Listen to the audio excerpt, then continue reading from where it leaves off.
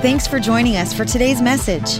We are always so encouraged to hear how God is working through this ministry to change lives. If you have a story to share about how God has worked in your life, then let us know by sending us an email to mystory@timberlakechurch.com. Also, if you would like to support this ministry financially, you can do so by giving online at timberlakechurch.com/give. Enjoy the message. Well, welcome. I want to welcome those watching online in Duval, Issaquah, Castle Rock, Renton. We are so glad that you're here today. I am Ben. I'm the lead pastor, and we are right in the middle of a series called Hope Agent. We're looking at a book of the Bible. If you're not a Bible person, this is a great way to get acquainted with this book of the Bible, 1 Thessalonians. And what we've been doing is working our way through that book of the Bible this summer. And chapter 1, we looked at what does it mean to experience a personal faith and to share that. Last week, we looked at our call, that it's more than just about us, that God has created us to serve both inside and outside the church. We had 96 people decide to sign up to serve somewhere inside the church last weekend. And if you weren't here, I know summer people are in and out, encourage you to check that out. It's not just that we're going to see a lot of people come. This has been our best summer ever at Timberlake in terms of people coming. Part of it is because summer didn't come till 2 weeks ago, and so it made you more spiritual, I guess. But as we've been moving through this, it's also about what God's doing in the fall and what God wants to do in your life, as well as we discover our purpose as we live that out, that we are made for more. You know, oftentimes as we do that, we can get confused. Like this week, we're looking at bringing out the best in other people. I'm going to talk about that. Sometimes our intentions and what really happens, there can be a gap. This week, as you may know, we're having baptisms on our campuses, and so that's a great celebration, and that's one message we're trying to communicate. We also have a kids event this weekend, so kids can have fun, invite their friends. But I got to tell you is that we didn't put enough thought into this weekend because we're having baptisms this weekend, and the kids event is called Shark Week. And I don't know, I think somehow that's sending the wrong message. You know, we can have great intentions, but sometimes we would, if you're honest, you might admit with me that we send the wrong message. We're in 1 Thessalonians, we are looking at this mandate to really be a life-giving person. No one's going to argue against that. I know some of you might say, hey, I like it when you get in the deep stuff. This sounds a little light, a little Oprah-y-ish. I am giving away a car, but it is really, I'm not really giving away a car, but it is really significant. You think about how this can affect your life. One of my stepdads, which is a whole other story that I made that statement, as I lovingly called him number 6. Anyway, he was a great guy, and I really liked him. He was one of those people who could bring out the best in other people. He worked for Boeing. He had a job that they would have never hired him for. I think he had 78 people downline from him at Boeing. He didn't even have a college education or a technical education. He really was good at one thing, bringing out the best in other people. He said, you know what? All the people who work for me always get promoted past me, but the fun thing is I get bumped up along the way. And so did it affect his career? Absolutely. His career, his retirement, his finances, everything, because he had this skill. In fact, most people had more technical skills than he had and never achieved his position because he was good at this one thing. Now, that's from a career. Think about in a marriage relationship. If you're good at bringing out the best in your spouse, or if you're dating your boyfriend or girlfriend, how's the relationship going to go? Some of you are saying, hey, I'm good at bringing out the worst in them. Well, maybe today you're going to learn a new skill. Isn't that great? Parenting. Sometimes we do the same things and we want different outcomes, but we can't understand that something needs to change. This is all over the Bible, this mandate. In fact, we're going to just look at 3 verses from 1 Thessalonians. 4:18, it says, encourage one another. And then we look again in 5:11, it says, therefore encourage one another and build each other up. And then 5:14, it says, we urge you, brothers and sisters, encourage the disheartened. Daniel Goleman, in his book, Emotional Intelligence, makes a very interesting observation, saying emotions are contagious. In other words, each of us has the power to set a tone for our home. If we react harshly, in all likelihood, our mate will respond harshly. Conversely, if we act positively and respectfully, chances are very good they will respond that way back to us. You want a better marriage, you need to learn the skill. Parenting Magazine observes the same thing as well, that if children are treated as aggressive, as stupid, or tiresome, that they will act that out accordingly. So we know this is important, and no one's going to disagree with me, but wouldn't you maybe admit that there can be a gap between how I know I should live, how I know what's best for every aspect of my life, my friendships and my family, and how I relate in church and with my career, and what really happens? How come we don't do this? I've observed 3 reasons. One is we can just be embarrassed. We can be embarrassed to focus on someone else. We feel like maybe it diminishes us. Actually, it doesn't make you look small. It makes you look big. We have a negative default. I grew up in a family. I love my family, but we had a negative default. In fact, if you've ever read the book, The 5 Love Languages, in my family, our love language was sarcasm. That's what it was. And so it was so we have this negative default, and we just understand that. I mean, if you're a parent, you know that. You have some kids, like they come out of the womb, and they're like, this is going to be hard on both of us, And so it's sort of that, we have that natural. I'm not sure many kids come out smoking cigars, but I'm just trying to make a point here today. But you understand, like my wife and I, we're not negative people, but we can be a little bit more, we call realists. And that's our nature. Our youngest child, we don't know what happened to her, because she's born and she approaches life, hey, today's a great day, tomorrow is just going to get better. And I turned to my wife and said, we didn't adopt this one, did we? But it's just we have this natural bent. And that's okay to understand that. But don't use that as an excuse. Oftentimes we'll use that as an excuse, and we settle for less in our life. Number 3, we're unskilled. Maybe we haven't learned those skills growing up, how to really bring out the best in others, or we've walked away from those skills. We haven't looked at what the Bible has to say. And in fact, I'm putting myself out here a little bit to say this. So even people will come up to me, and I don't know how to take what they're saying sometimes. Someone came up to me and said, I've been here the entire 11 years you've been pastor, and I got to tell you, you've gotten so much better. And I said, well, I thank you very much. And they're like, no, you don't understand. You're so much better than you used to be. I'm like, thank you very little. Okay, that's awesome. And I had this guy, he goes, I like coming to this church. I visited other churches, but you don't seem very religious at all like those other pastors. Like, okay, I hope that's a compliment.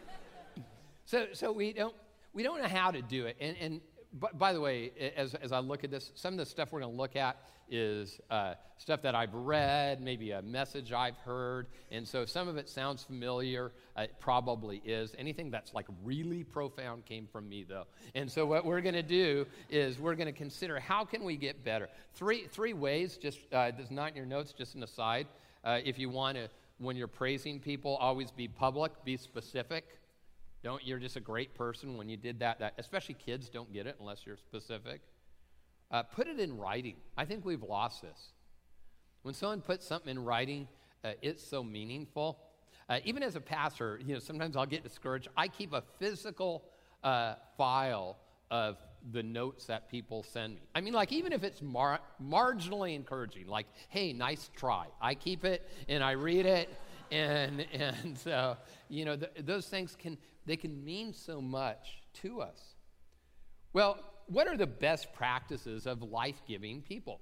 We see that in this book of the Bible. The Apostle Paul, he was life-giving in ways that maybe are a little counterintuitive, are different certainly than our current culture, in some ways that are similar as well. So we're going to just go through these 6 observations, and I hope that you'll be able to apply it in your home, in your business, in your friendships. The first one, which is probably the most intuitive, is simply to expect the best. I talked about this. Dwight Moody, the great evangelist from the 19th century, he said, people become what we expect them to be, not what we nag them to be. And that's really significant. It says in the scripture, for what is our hope, our joy, or the crown in which we glory in the presence of our Lord Jesus when he comes? Is it not you? Indeed, you are our glory and joy. Now, the Apostle Paul had only spent 3 weeks with the Thessalonians. So you think about that. They didn't have a lot of training, and he speaks so positively. And he says not only who they are, but who they're becoming. See, a great leader is not just a realist. A great leader is a futurist. And if you can help people see that in themselves, it's all over the Bible. Jesus did it with Peter. Peter was a total knucklehead, and he says, no, you're going to be the rock of faith.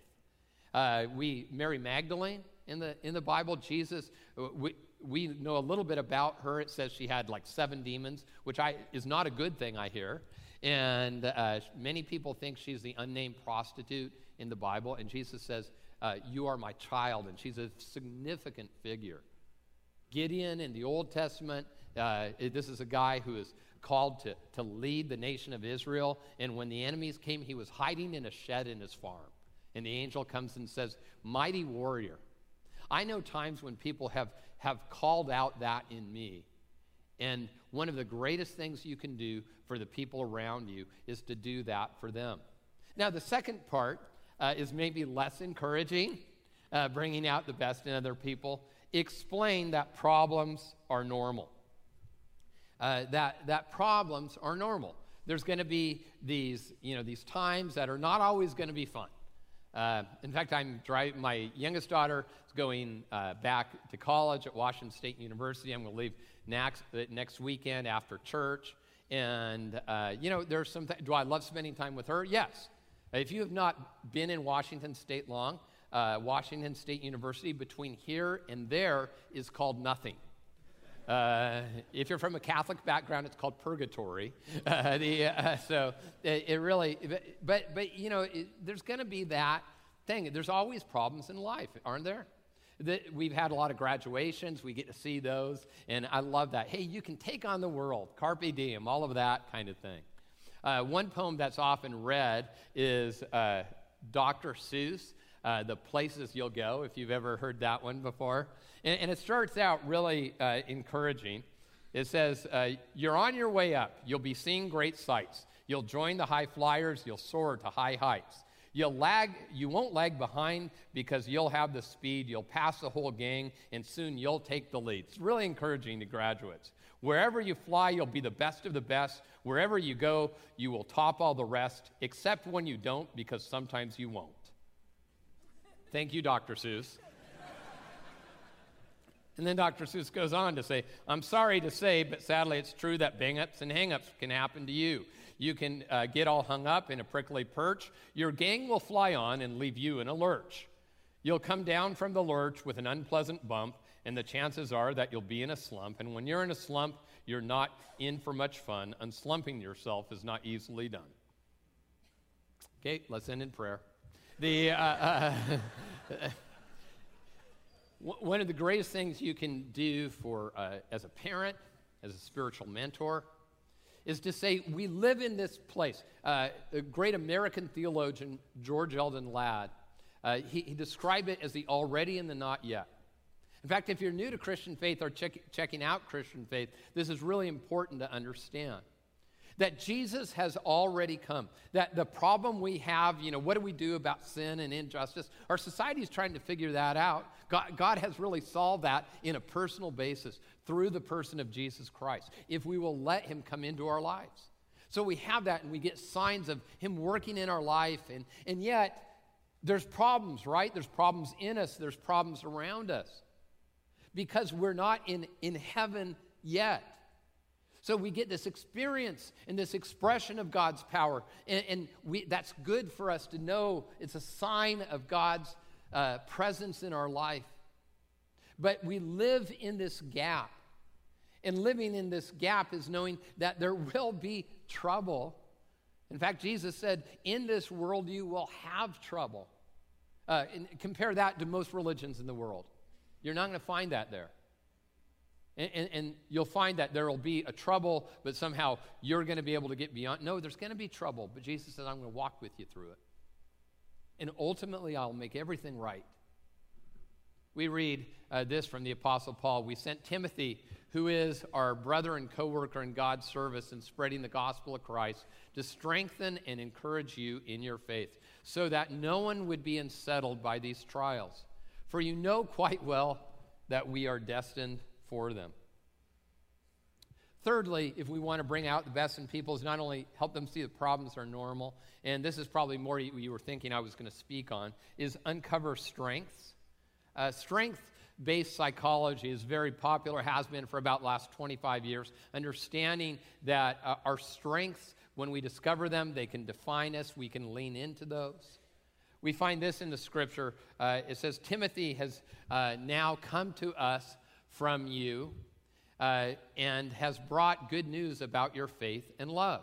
Now, as I said, they'd only been with Paul for 3 weeks. They didn't know a lot. They didn't know the Bible. But they had faith and love. And he said, those are your strengths. Oftentimes we focus on what we're not or what someone else isn't instead of who we are. We read in verses 8 and 9, for now we really live, since you are standing firm in the Lord. How can we thank God enough for you in return for all the joy we have in the presence of our God because of you? You want to change the tenor of your marriage? You want to change the tenor of your workplace? And it's funny because you think about a workplace. What's your number one job? Solve problems. So the tendency is going to be negative, but people can start to see themselves as a problem. Now, some people can't take criticism. I'm going to talk about that. That's a you problem, not a them problem. But are we good at that? There's a second grade teacher. I thought this was pretty interesting. He, at the end of the year, had his students fill out a sentence about everyone else in the class. And there are 20 affirmations, what they liked about the other student. And he made a little book, and which I thought is awesome. And look at how creative some of these kids were. Kaylee, she is good at monkey bars. She is elegant. Have you ever met an elegant second grader? She is good at picking stuff out. Jason, this is very creative.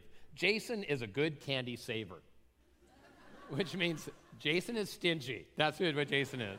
And then you can tell what kind of girl this is, Emily. Emily is good at making people feel good. A good friend is good at being nice. When we see that, when we help people see that, we're bringing out the best in other people. And I know you want that for you. And oftentimes, here's the deal. We are so concerned about what we're receiving, we don't think about what we can give. And I say this not in judgment. But if you're saying, well, I'm not getting this, I'm not getting this, I'm not getting this. I'm not saying that's not true, but I am saying your focus is off. And if your focus is always on you, it'll never be enough. You need to say, okay, God, how can I want that, but I'm not going to let other people's reactions, good or bad, determine who I am. I'm going to be the person you called me to be. See, we look at this, and it's not just about what we can bring. There's a spiritual God component. And that leads to number 4, be specific in prayer. Sometimes that we act as we or the other person are the only parts of the equation. The Apostle Paul, he points to the power of prayer. He says, night and day we pray most earnestly that we may see you again and supply what is lacking in your faith. You know, I as a pastor, you'd think, okay, you know, praying, that's sort of natural. I do pray. Prayer has been a discipline for me. I love reading the Bible, but I've learned to pray more. I was reading an article actually just yesterday, and it was on more on like pastoral health, and it was talking more about emotional and mental health. But I'd just gotten sick for 3.5 weeks. I'd never been that sick that long in at least 20 years.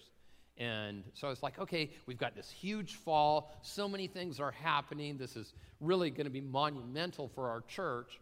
And I haven't scheduled any time off between now and fall. I should probably take one weekend off. But then it's August, and it's sort of lame to ask people at the last minute to speak. And I'm like, okay. So I prayed. I said, okay, God, I just pray that you'll help me navigate this. I kid you not, I got a Facebook Messenger ping from, if you've been around here, you remember Mark Clark, who's been here?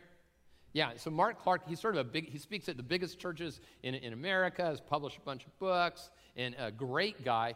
And he's like, hey, what's up? So we do a little small talk and that kind of thing. And I said, hey, man, if you're not too big time, I would love to have you come speak at Timberlake.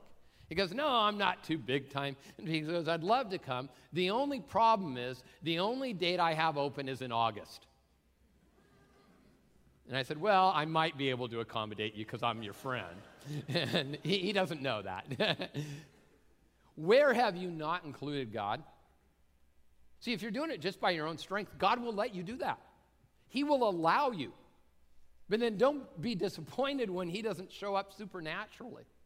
See, there is a supernatural world where God will on our behalf in this in-between time where Jesus has come, has given his power, given his Holy Spirit, but we're not in heaven. God will show up as a reminder of his goodness.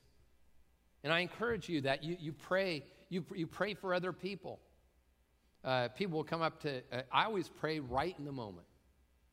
And just say, when someone says, will you pray about that? Just say, okay, let's pray about that right now.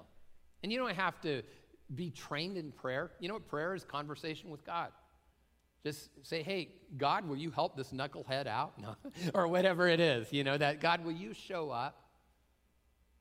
Be persistent. In the Bible, Jesus, he gives an example of someone who didn't stop praying. Because sometimes we expect God to answer right now, and God knows best, and it's not going to be an answer in that moment. Number 5, we need to challenge appropriately.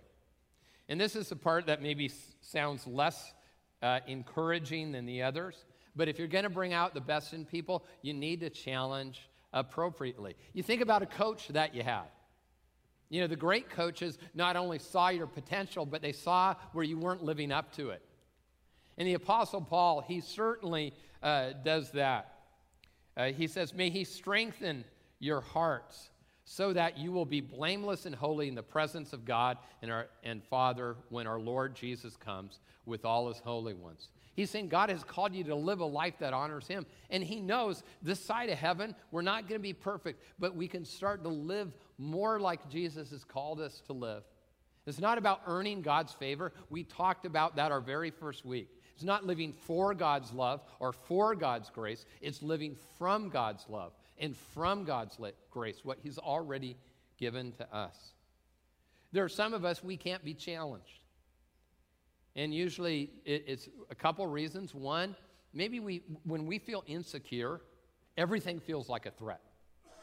And when someone who loves you says something, and there are toxic people that really, what they say is a threat and is toxic. But if you feel like that all the time, then that's just not true. I believe that 90%, 95% of the people in your life are not trying to show up that way. When someone gives you a criticism, can you ask the question, hey, is this from God?